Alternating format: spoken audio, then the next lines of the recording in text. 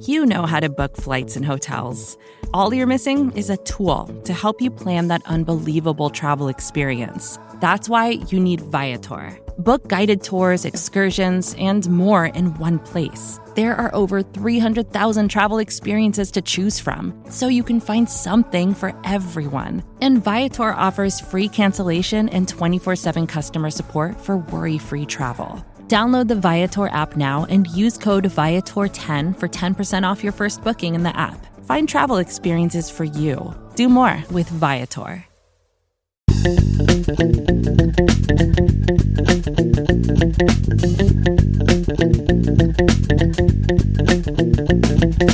Welcome back, Buffalo Bills fans. It's Matt Warren, editor-in-chief at BuffaloRumblings.com and host of Buffalo Rumblings Q&A, our weekly mailbag podcast over on the Buffalo Rumblings Podcast Network.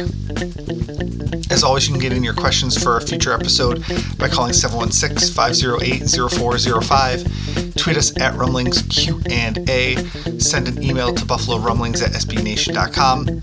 We also take Facebook messages and Instagram messages to the Buffalo Bills official Buffalo Rumblings official Twitter account. So send in those questions for a future episode. Also, it would really help us out if you gave us a review over on the iTunes Store or wherever you listen to your podcasts. Tell a friend about us and help spread the word. We had a lively Twitter Q&A this week, so let's get to your questions. And it starts with Anthony, who asks us, am I crazy to think the Bills can have a top 10 offense in 2020? I don't think it's crazy. I don't think it's particularly likely, but I don't think it's crazy. The Bills were 5.6 points per game and 44 yards per game out of the top 10 offenses in 2019. So they need 90 more points and 700 yards on the season to be into the top 10, at least last year. So that's an entire drive and a score every single game. If you factor in how bad Josh Allen and the Bills were on connecting on deep passes and say that the Bills can connect on one of those additionally per game, I think it gets you pretty close to a top 10 offense. But I don't know if one a game is even feasible. I mean, if he hits one every other game, I think that would be a pretty big leap. So they would need to continue doing the good things they were doing on offense last year, but also having a complete additional drive on top of that every single game. So I think that's a lot to ask from the Bills. And so, yeah, it's possible. It's not crazy, but I don't think it's particularly likely. And that really leads us into our next question. Sports with AJ asks us, will Josh Allen have an MVP type season? And I think that's incredibly optimistic. If he gets to the Pro Bowl because the Bills have such a nice year, I mean, I'll take that for sure. He would just have to have a massive leap to get into that MVP consideration, and it's too big for me to predict that. But that does go hand in hand with becoming a top 10 scoring offense. If the Bills can put together that extra drive, that one extra deep pass each game, obviously Allen's the one that's going to be throwing that. And so if the Bills can vault themselves into the top 10 with one of those deep passes per game and an extra score per every drive or every game, then certainly he will be in the conversation and people will be talking about him. He already has the name recognition, as we saw from the NFL 100 list, where other players know who he is. He certainly has his detractors in the media, who, if he puts together, a great season with, another, whatever it is, 500, 600 yards passing, and can hit the deep passes that he's been ridiculed for missing, it's going to be hard for some of them to ignore him. Of course, some of the folks in the media are just going to, crap on him anyway because they need to prove their pre-draft points that, he was not very good. And so they're going to just double down on their initial assessments. But I mean, it's going to be hard to argue with him if the Bills go from the 21st ranked passing offense up into the top 10. But again, we're talking hypotheticals here. And I I'm not ready to predict that kind of a jump for Josh Allen or the Bills passing offense. I think that's a really big leap. And so those two questions kind of go hand in hand. Thanks for asking that, Sports with AJ and Anthony over on Twitter. Ian asks us, who has the better year two, Motor or Knox? And of course, Motor is referring to Devin Singletary, the Buffalo Bills running back, and Knox is the Buffalo Bills tight end. Well, I went with Dawson Knox here. The transition to the pros, I think, is more difficult at tight end than it is at running back. So I think we saw a really nice representation of what Devin Singletary can do last year. I don't expect him to, make leaps and bounds into year two. He might get the ball more and might be able to contribute more, but I don't expect him to be, significantly better at his job in year two. Whereas I think Dawson Knox can really make a leap in year two with his concentration, with his route running. It's just a harder position to transition from college to the pros at tight end. So if we take that into account, I just expect a bigger leap from Dawson Knox from year one to year two, even though he did get a lot of reps last year heading into his rookie year because of the injury to Tyler Kroft. I just think that Knox has the potential to really improve his game, where I don't know if Singletary has a chance to improve. He's just going to get more volume. So I really expect a nice step forward from Dawson Knox, and he legitimately has the potential to be a top tight end in the league. I'm not putting him up in like the elite category, with like a Kittle or a Kelsey or something like that. But he has the potential to be a legitimate force at the tight end position for the Bills, especially now that you have John Brown and Stefon Diggs in there that are going to be taking the attention away from him and taking the top off defenses. He'll be able to find that underneath spot and really be able to have an impact, 10 to 15 yards down the field. So I'm going with Dawson Knox as having the better leap in year two over Devin Singletary. But that doesn't mean that Singletary isn't super important to what they're trying to do or that he won't have a good year. But we're talking about leaps, and so that really leads me to believe that the guy at the tight end position is going to have that leap as opposed to the guy at the running back position. Thanks for your question over on Twitter, Ian. He sent that into Rumblings Q&A. Sean asks us, what should we expect from Josh Norman? I feel like the old goalie academy on the opposite side. Norman should have a big bounce back year. I completely agree. We know that Josh Norman can be successful in Sean McDermott's defense. We know that he wasn't very good on Washington's defense when he was asked to be the number one cornerback, going up against the number one wide receiver, in a more of a man coverage setting in Washington. So now you put him in Buffalo where he's not the number one corner. He's back in his own defense that we know he can be successful at. I'm expecting big things from Josh Norman in 2020. Now, if Tre'Davious White had opted out of the season and now Josh Norman's your number one cornerback, I would have been less optimistic about that. One of the reasons I really love this move by the Bills is that Norman's going to be on your number two receiver if they flip sides, or he's just going to be in his zone working his coverage if they stay on their sides of the field. And if White had opted out, they probably would have had to flip Norman with the number one receiver for every opponent going forward, and that would have just led to the same kind of problems he had in Washington potentially. So I was really happy when Tre'Davious White didn't opt out. Obviously, that would have been his right, and I would have supported him. But I think Josh Norman was probably also pretty pumped when Tre'Davious White said he was going to play this year, and Norman could be the number two cornerback in a system that he really, really is suited for playing. So I really like what Norman's going to bring to the table this year. And I'm just really optimistic about what it's going to look like when the Bills open their season with Norman and Tre'Davious White and Levi Wallace as their top three cornerbacks.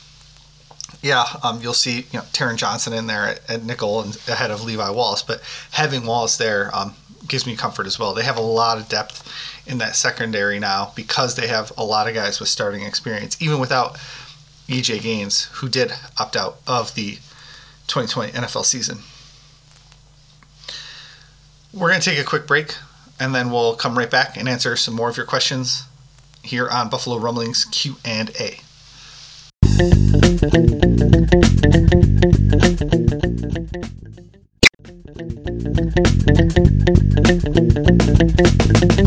Which player, or even a couple names, do you think will be cut this year salary cap wise? I think it's a really unique year for the NFL salary cap because the salary cap we know is going to go down in 2021 because of the lost revenue from the COVID-19 pandemic. I think NFL teams are going to cut veterans that they normally would have held on to.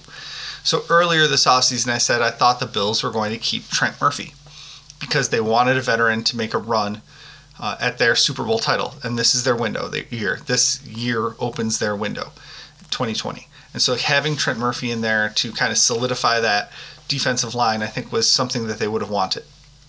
But now, knowing that the salary cap is going down in 2021, they would want to free up that cap space that he's going to possess in 2020 and roll that to the 2021 season so that they can re-sign their young guys like Dion Dawkins and Matt Milano.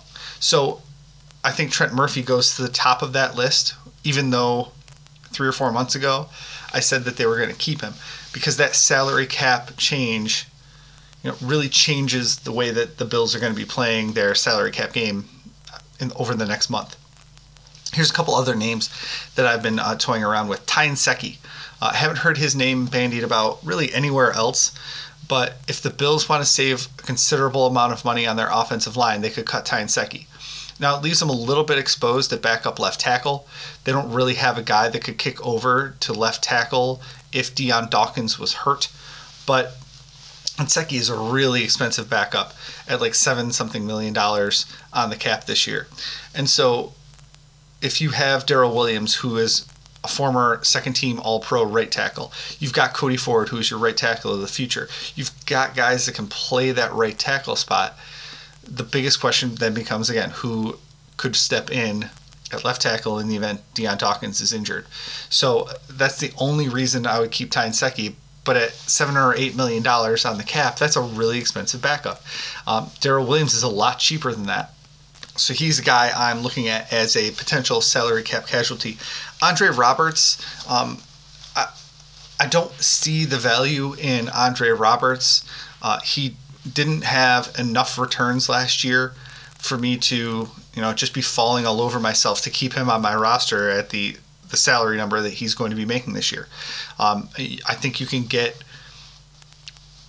not similar production, but you can get adequate production out of somebody that's cheaper than that. And the Saints had the Pro Bowl punt returner last year, and he was an undrafted free agent rookie who made the league minimum. So I just think that it's an easy position to cut corners at, and obviously the Bills did that for a long time and didn't like the results, which is why they went out and signed Roberts to a big contract, relatively speaking, for his contributions specifically on offense. But they want him there, so it would definitely not surprise me if they kept him around. I just don't necessarily see the salary cap value, and that's the question that was asked. TJ Yeldon is another guy that I could see them getting rid of, not just for salary cap purposes, but also just because he's not going to be one of your top 3 running backs. He's probably not even going to be active on game day unless Devin Singletary or Zach Moss are hurt. So there's not really a need to have him around on the roster at his salary number either. The Jared85 responded to this tweet answer that I sent out and told me I should put Star Lotulelei in the conversation as well. But I'm not going to do that. His salary for 2021 is already fully guaranteed. The Bills aren't going to release him and pay him to do nothing. They're going to pay him to be on the team. He's going to get paid either way because his salary is fully guaranteed. It's one of the reasons that he probably felt comfortable taking the opt-out in 2020 because he knew his salary was fully guaranteed and he wouldn't lose his spot by taking the year off. So Star Lotulelei is going to be back in 2021 and counting against the Bills' salary cap in 2021. So I wanted to make sure I clarified that. He's not going anywhere. Cellblock716 followed up by asking about Lee Smith. Thought you might put Lee Smith in there too. I really like what Lee Smith brings to the table as a blocker. If they want to keep going with that 2 tight end set, I really like what he does, and I think he elevates the blocking of the offensive line to a point where he played a lot of snaps in 2019, and they value what he brings to the table as that 6th offensive lineman. So, I mean, if they wanted to replace that with an actual 6th offensive lineman, that's fine. I just think Smith gives you an added component with his ability to go out in routes. He's got really nice lateral agility, at least better than a lot of offensive tackles, I'll say. And I just think he brings a nice mentality to that position group room as well, as the veteran in the room who's been there, done that, seen it all, really. So I like what Lee Smith brings to the table. So I'm not going to put him in the salary cap casualty bin, but I mean they would save a nice amount of money by cutting Lee Smith. And I've seen plenty of other 53-man roster projections where they jettison Lee Smith in favor of more reps for Tommy Sweeney. So I just like Smith more than most people, so I'm not going to put him in that bucket. Also in the replies, Kiesler says he thought Ty Nsekhe did a phenomenal job at right tackle last season, and I think he did much better than the rookie when he played. The rookie he's referring to is Cody Ford, and I agree with that. I think Nsekhe played better than Ford, but Ford's going to get every chance to be the full-time right tackle during training camp. Darrell Williams is there and cheaper. Nsekhe is a super expensive backup. So not only did the Bills go all in with Cody Ford, they signed Brian Winters to go to guard because they didn't want even the possibility of moving Ford in to right guard when John Feliciano was hurt. That was their golden opportunity. If they wanted to move forward, they would have done that.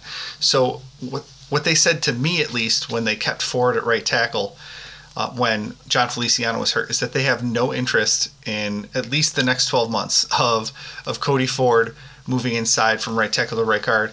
And when you say that about a second-round pick, you're saying that Nsekhe is on the clock. He only has 1 year left on his deal. He's in his mid-30s. He couldn't make it through the 2019 season healthy. I just think that they're going to, not anoint Cody Ford the right tackle, but he's going to get every opportunity to win that job. And so even if Nsekhe outplayed him in 2019, they see this as a logical step for Ford to take that over going into his second season after he's been through an entire year in the NFL's conditioning program and meal program, nutrition program, all of that. So I just think that Ford is going to be the guy at right tackle, even though he was outplayed in 2019. They're going to hand him the keys in 2020 and say, prove it, essentially. Thanks for the follow-up questions about my salary cap cuts on Twitter, folks. Fantastic Cuse asks us, who will be the recipient of the first contract extension that we will see? I think it's Brandon Beane and Sean McDermott, if I'm being honest. I think that's actually overdue. We probably would have seen an extension for the two of them in May or June sometime, if not for the COVID-19 pandemic. I was expecting it when, they got back into the facility in late July. I was expecting it when training camp started in August. I mean, you started seeing it around the league. The 49ers doing contract extensions for their guys. The Minnesota Vikings doing contract extensions for their guys. The Bills have been oddly silent on that front. So I think that Beane and McDermott are the most likely extensions. But as far as players go, which is probably what you're asking about, Fantastic Use, I think that the first player contract extension we'll see is Dion Dawkins. I think he's at a premium position. He's a guy that really showed a lot of consistency in 2019, and I just think it's more likely that they are closer to a number with Dion Dawkins than they are with Matt Milano. I think Milano's going to come down to the wire because he's going to be asking for a lot more money than a lot of fans are comfortable seeing, and so I think that might translate a little bit to what the Bills' expectations are for his contract. I mean, Milano is going to make a huge leap into being one of the top paid linebackers in the NFL. And I mean, Dawkins is going to get a nice payday, but he's not going to be up with like Laramie Tunsil or the top left tackles, offensive tackles in the league. So I just think that they're probably closer in their brains on a number with Dawkins and his camp than they are with Milano and his camp, especially because it's a premium position. So I just think Dawkins gets done before Milano and before any of the other folks in need of a contract extension heading into 2020. Thanks for your question, Fantastic Hughes, over at Rumblings Q&A on Twitter. We'll finish it off with Mr. G, who asks us, which is better, or which is bigger, the benefit of not having fans at away games or the negative of not having fans at home games? Well, the Bills losing their home field advantage, especially with the primetime game, I just think is a big disadvantage for the Bills. Buffalo is so unique. The fans get loud. They know when to get loud. They know when to be quiet. The opposing players have to drive through the parking lot to get into the stadium, and they see all the fans out there tailgating at all times of day and night. So I just think it's a really nice home field advantage that the Bills have, when they play in Orchard Park with fans in the stands.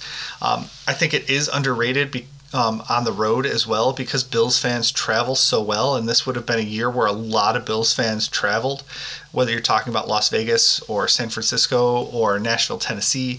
The Bills had some really nice road trips in 2020 that aren't likely to happen now because of the COVID-19 pandemic. So they're going to lose out on some of that road flair that they would get from the Bills Mafia, being able to,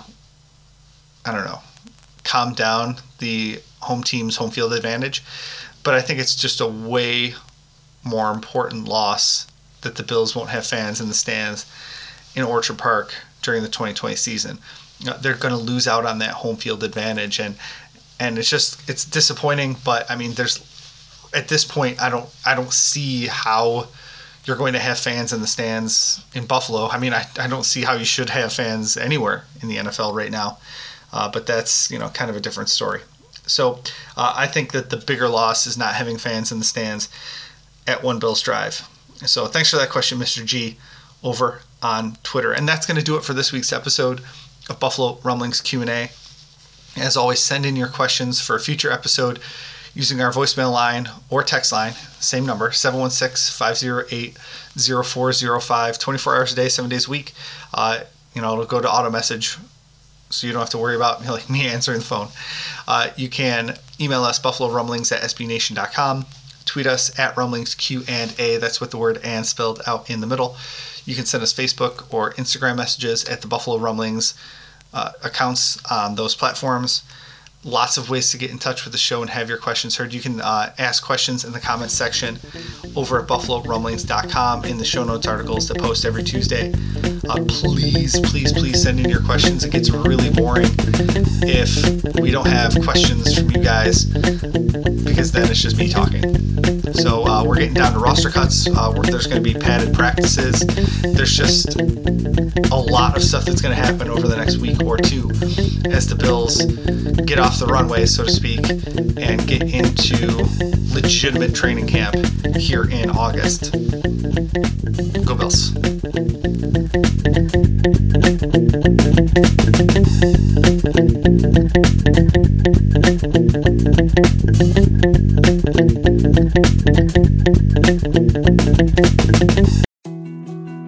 More to-dos, less time, and an infinite number of tools to keep track of. Sometimes doing business has never felt harder, but you don't need a miracle to hit your goals. You can just use HubSpot, because their all-in-one customer platform can make growing your business infinitely easier. Imagine this: high-quality leads, fast closing deals, wildly happy customers, and more benchmark-breaking quarters. It's not a miracle, It's HubSpot. Visit HubSpot.com to get started today. Support for this show comes from Fundrise. Buy low, sell high. It's easy to say, hard to do. For example, high interest rates are crushing the real estate market right now. Demand is dropping and prices are falling, even for many of the best assets. It's no wonder the Fundrise Flagship Fund plans to go on a buying spree, expanding its billion-dollar real estate portfolio over the next few months.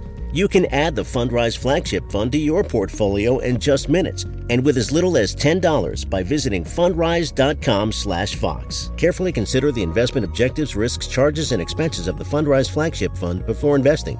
This and other information can be found in the fund's prospectus at fundrise.com/flagship. This is a paid advertisement.